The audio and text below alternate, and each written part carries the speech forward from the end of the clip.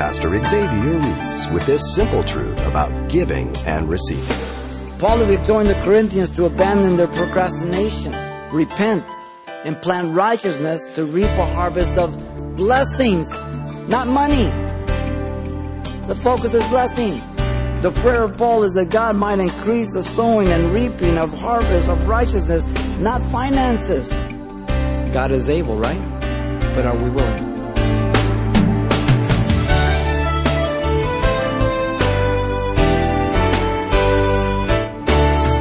Welcome to Simple Truths, the daily half-hour study of God's Word with Xavier Reese, Senior Pastor of Calvary Chapel of Pasadena, California. Real estate, network marketing, commodity trading. Pastor Xavier says you can go to all the get-rich-quick seminars you want, but if you want true success with your finances, you've got to learn how to give. Let's join him for a message reviewing some important simple truths on the blessings of giving, drawn from the New Testament book of 2 Corinthians. 2 Corinthians chapter 9, verse 6 through 11. And the message is entitled, The Blessing of Giving. Notice Paul stated, the person who sows generously will reap the same. Listen to his words. But this I say, and it's emphatic, he who sows sparingly will also reap sparingly. This is the well-known agricultural proverb. Now, even though these guys were city people, they were aware of the agriculture because they depended on it. A farmer would sow seed sparingly, then he would reap in kind. The more he sowed, the greater chance he would have to reap more. Notice the proverb is easy to understand. The Corinthians were going to give an offering for the poor saints of Jerusalem. This is the context. But then notice Paul stated, the person who sows compassionately will be blessed spiritually. He gives you the literal sowing and reaping, which deals with quantity, but all of a sudden, he changes it to spirituality. Listen to him. And he who sows bountifully will also reap bountifully. The word bountifully means blessings. The clear teaching is that the motive is not greed behind the giving, but love for the brethren. To bless. The amount is relevant. The idea being, if a person sows blessings, they will receive blessings in return. Notice Paul made clear the Corinthians had expressed a desire, even the willingness, yet their doing of it had fallen short by their inaction. He had written to the Corinthians to collect the offering for the poor saints. And he just told them that the desire and willingness were good intentions, but the completion of it was in action from what they had, not from what they didn't have. Chapter 8, verse 11 and 12. Look at verse 7. The Apostle Paul declared the principle of return blessings by God is based on attitude, not what a person gives. Attitude. Listen, good actions with a bad or wrong attitude ruins what is done. Yet bad actions with a right attitude is accepted at times. Notice the settled decision here is to be made by the individual, but look at, in their heart. Paul stated each person was not to give reluctantly by way of warning. So he goes to the negative. Not grudgingly. God doesn't need our money. He wants it to be wholeheartedly. Proverbs 11:24-25 says, there is one who scatters, yet increases more. There is one who withholds more than is right. But it leads to poverty. The generous soul will be made rich, and he who waters will also be watered himself. Jesus said in Luke 6:38, give, and it will be given to you. Good measure, pressed down, shaken together, and running over will be put into your bosom. For with the same measure that you use, it will be measured back to you. This is what Jesus declared. Now notice secondly, verse 8 and 9, comes the promise of resources. In verse 8, the Apostle Paul declared the promise of supply is the work of God. Don't miss this. Listen. Paul stated God will be working in our hearts to give. And God is able to make all grace abound towards you. The promise is based on the previous verse. Don't miss the connection. God is able to make all grace abound to be a hilarious giver. The word able is emphatic. Able is God. There's nothing impossible for God. Is there anything too hard for me? He told Jeremiah? No. Now look at verse 9. The Apostle Paul declared the promise of supply that it's affirmed by Scripture and confirmed by Scripture. Listen to the words, as it is written, He has dispersed abroad, He has given to the poor, His righteousness endures forever. Paul is quoting Psalm 112, verse 9. The context in the psalm regards the obedience of man to the Lord's command to be generous. The whole psalm. The phrase, He has dispersed abroad, refers to the lavish imparting of one's goods to others. He is illustrating what he has just taught them in the previous verse. He's using this as an illustration and also authority about God providing abundantly to impart for good works. As he said, God will provide our needs and beyond them for the simple reason that we would be obedient in the things that He leads us to be involved in. Jesus, in fact, is used in these 2 chapters as the highest offering and generosity in the entire universe. In chapter 8, verse 9, it says, Jesus, who was rich, became poor for us that we might be rich. In chapter 9, verse 15 says, and what should we say about God's indescribable gift? Once we think we've given much or whatever, done much, and then God says, oh, by the way, compare that to me giving my son. We have to hang our head and walk away. And that's the point, ladies and gentlemen. Notice Paul identified the action as a good work of generosity. The action was judged by God as an act of righteousness. Righteousness is related to almsgiving here as the right and just thing to do out of love, wholeheartedness, and noted for all eternity, listen, by God, not man. He's quoting the psalm. Almsgiving is honor when it's done as to the Lord in His agape love. Jesus pointed this out on the Sermon on the Mount. To not announce your charitable deeds to be seen of men, for you have your reward in Matthew 6, 1 through 4. The action of compassion is noted by God, and it endures forever. The word endures means to abide, remain, for all eternity. In the mind and awareness of God, which is the most important and the only one that counts. Jesus said, when you did it to the least of these, my brethren, you did it unto me, Matthew 25:40. By the way, that context is how the Gentiles or anybody else will deal with the Jews during the Great Tribulation. That's the context. I don't know if you ever heard of George Mueller. You can pick up his book, one of them, George Mueller, Man of Faith. And he was constantly depending on God in everything. He ran orphanages in England, and with all abounding grace of God, all sufficiency, always trusting the work of God that God had called him to do. And he didn't believe in begging or anything else. And one day, there was nothing to eat. And he kept telling the kids, hey, don't worry about it. God's going to provide this and that. And he kept putting it off. And finally, it just got so late and everything else, and things were going on. He just called them to the table.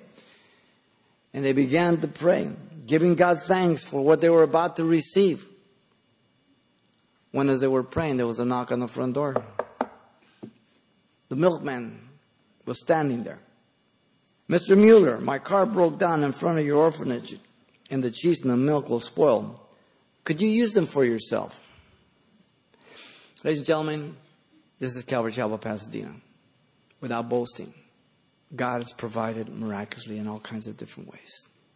The divine promise is absolute. God will provide the resources and the grace for each of us to walk in good works related to godliness, but it is not the promise of money alone or the amount of money. That is not the point. The human responsibility to ensure God's promise of having all sufficiency in all things is based on obedience, stewardship, and priority living in partnership with God. As I said, seeking first the kingdom of God and His righteousness, then all those things shall be added unto you. Matthew 6:33. The problem is, people even in the church sometimes are seeking the things first in order to walk with God. Or they say, okay, I'm going to start walking with God. Now, where are the things? Again, the problem is the attitude, the perspective, the heart. The history of Israel and the church reveal the truth of God's promise to supply all grace, to abound, always having all sufficiency in all things for every good work. The law said that Israel would lend to others, never borrow. And that was always the case until they turned their back on God. They began to compromise. As long as you depend on the Lord, you'll blow your mind what He does for you. The provisions for loved ones to be redeemed were in the law. Those who were in debt, they sold themselves in servitude within. They were to serve for 6 years, then let loose. Even the lending, the Jew was never to take interest from his own brethren. They were just to lend without interest. The care of orphans, widows, was the top priority in the law. God will leave the corner of the fields unreaped so that they could go get food. See, God doesn't believe in lazy people. God says, you're hungry? There's a corner of the field. Get out there and pluck it and eat it. Don't be a check and cheese line. Go work. He's talked about that in the Thessalonians, remember? Simple. Christians began the majority of educational systems, universities, not the pagans. Christians began hospitals and orphanages, not the atheist. Christians began mission outreaches to the poor, not the agnostic. Philippians 2:12-13 says, therefore, my beloved, as you have always obeyed, not as in my presence only, but now much more in my absence, work out your own salvation with fear and trembling, for it is God who works in you both to will and to do of His good pleasure. Amazing. The promise of resources is based on what? The faithfulness of God. Not us. Oh, but you don't understand. I've gone to school. I'm a doctor. I'm a lawyer. Really? God may provide through a law agency. God may provide through a hospital. God may provide through Edison. But it's God who provides for you. Where'd you get the brains? Who gave you your health? Let's not lose perspective, ladies and gentlemen. The promise of resources is based on the faithfulness of God. Notice thirdly, in verse 10 and 11, the practice of ongoing investing. In verse 10, the Apostle Paul broke out in a prayer for the Corinthians for the increase of their generosity as reinvestment. Paul in his prayer stated God is the one who is faithful to supply our daily needs. He comes back to this, but listen how he says it. Now may He who supplies seed to the sower and bread for food, supply and multiply the seed you have sown and increase the fruits of your righteousness. It is God who provides the seed to the farmer and water generously. That's the idea here, the same theme. The word supplies is in the present active tense here. Our context is the believer, not the non-believer. Paul is exhorting the Corinthians to abandon their procrastination of this offering. Repent and plant righteousness to reap a harvest of blessings, not money. The focus is blessing. The prayer of Paul is that God might increase the sowing and reaping of harvest of righteousness, not finances. The word supply means to furnish a chorus at one's own expense, lavishly as a public service. Interesting word. The idea is that there is a personal cost, sacrifice considered and planned for, not merely abundance of supply. No coincidence he uses this word. And then one more word, the word increase. Again, cost to growth. So he uses different words in the Greek to just emphasize all of this. The tense of all these three words, supply, multiply, and increase, This expresses a voluntary force by the person to yield in the present and the future. In other words, he already said God is able, right? But are we willing? Our part doesn't happen. He doesn't force us. He doesn't compel us. He leads us, and He waits for our response. Is God a perfect gentleman? God is always willing and leading, but we must also be willing and yielding. Then in 11, the Apostle Paul declared that the practice of reinvesting is based on proper perspective. He comes back to that. That is very important. Paul stated the Corinthians were blessed, listen, to bless others. Listen to the words. While you are enriched, being enriched in everything for all liberality. The word enrich is in the present passive, indicating God as the agent enriching the Corinthians. The blessings are qualified. Everything, all things, not just for them. See, our nature is like Daffy Duck. Mine, all mine. Selfish. The blessings were not so they would be greedy and selfish, but more benevolent and more generous.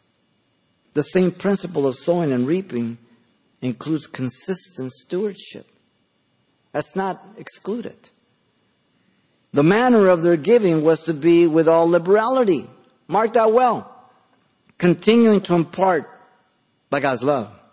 There being a conscious awareness of accountability to God for what He had and continued to supply. And then notice, Paul stated, the result. People gave thanks to God for their loving generosity. That's the bottom line. Which causes thanksgiving through us to God. The Jews would recognize the love of the Gentiles for them, and hopefully they would respond and reciprocate in that same love because of the animosity that was between them. This is one of Paul's main concerns. But the recipients receiving the generous financial gift would ultimately give thanks to God. Being believers, they would acknowledge the faithful, loving kindness of God. The entire work is sourced in God as the resources given by God. The entire involvement of generosity in the harvest of righteousness is the result of God. Too much of that's to man down here on earth right now in the church. And so we all constantly have to fight against that. One day a successful investor was asked by one of his friends how he had accomplished financial independence.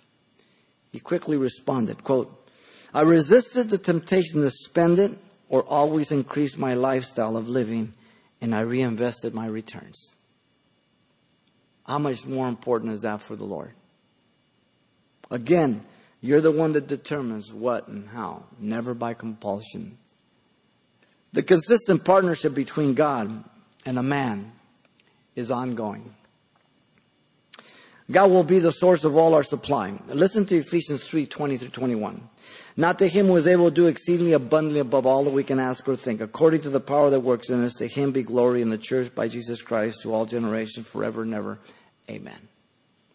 Man will be the one responsible for the handling of the resources.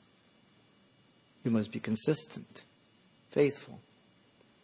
The parables are filled with the responsibility of stewards to multiply and give an account to their masters. A steward owned nothing. Everything was given to him as entrustment. And we remember in Luke 16, that steward that was a bad steward and he had to give account, so he couldn't give account, so he cooked the books. He called all the debtors, he said, okay, how many you owe? 15? I'll say you owe 1. How about you? 20. Here, put 2. And Jesus commended the wisdom of the unbeliever to prepare for himself in the future, not the evil and the dishonesty. And he says the sons of this world are wiser than the children of God at times with their finances. And he nails the church. The temptation to cut back and not continue to impart often comes, listen, when riches increase. 1 Timothy 6:10 says, the love of money is the root of all evil. The love of money, not money. for which some have strayed from the faith in their greediness, piercing themselves through with many sorrows. It's real easy to start well. It's if you continue. It's like an investment. You start well. You let the market freak you out. You pull everything out. You lose. You're in it for the long haul. It's real simple. Don't freak out. If everything goes, it's all going to go. Doesn't matter. The warning is clear in Scripture to those who are rich. Listen to 1 Timothy 6, 17, 19.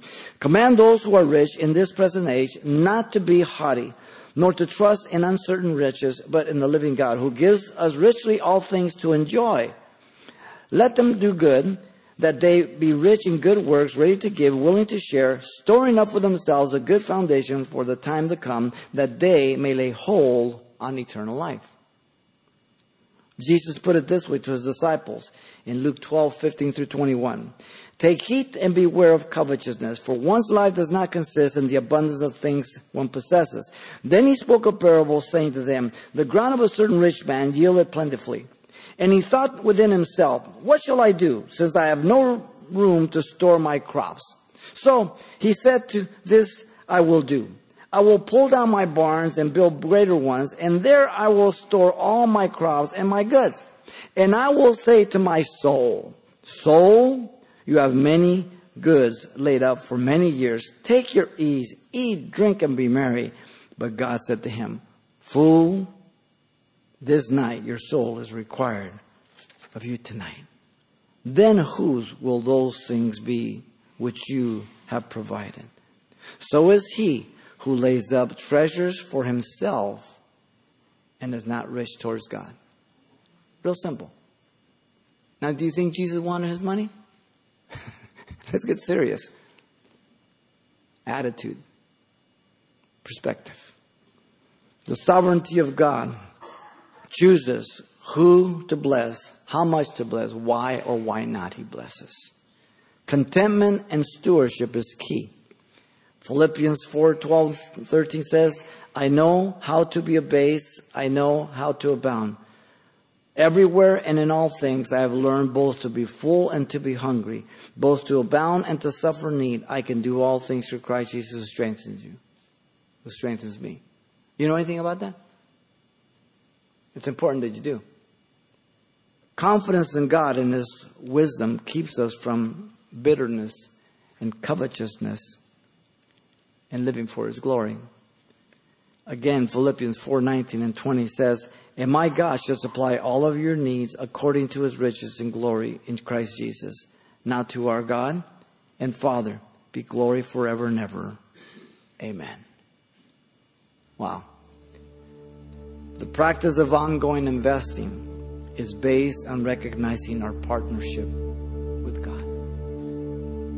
And so the apostle has focused on the blessings of giving, declaring it is based on these three things as he is ministering to the Corinthians about the poor saints in Jerusalem. The principle of returns is based on our joyous giving for the work of God.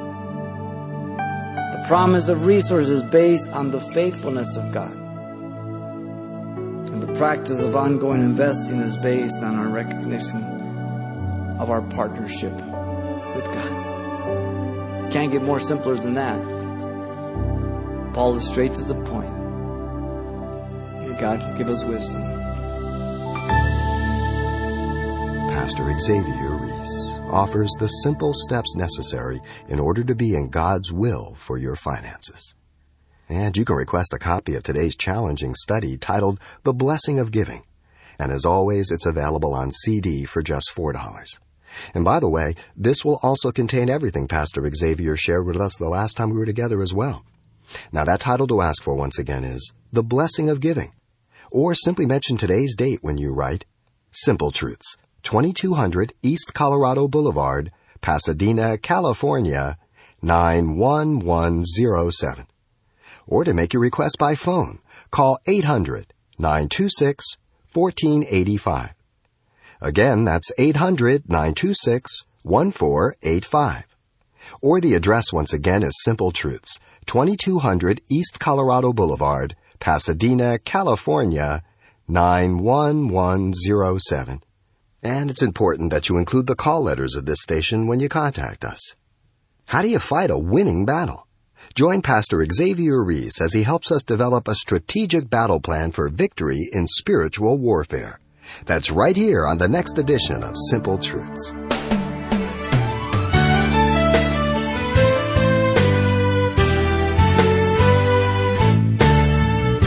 Simple Truths with Pastor Xavier Reese, a daily half-hour broadcast, is a radio ministry of Calvary Chapel of Pasadena, California. www.calvarychapelpasadena.com.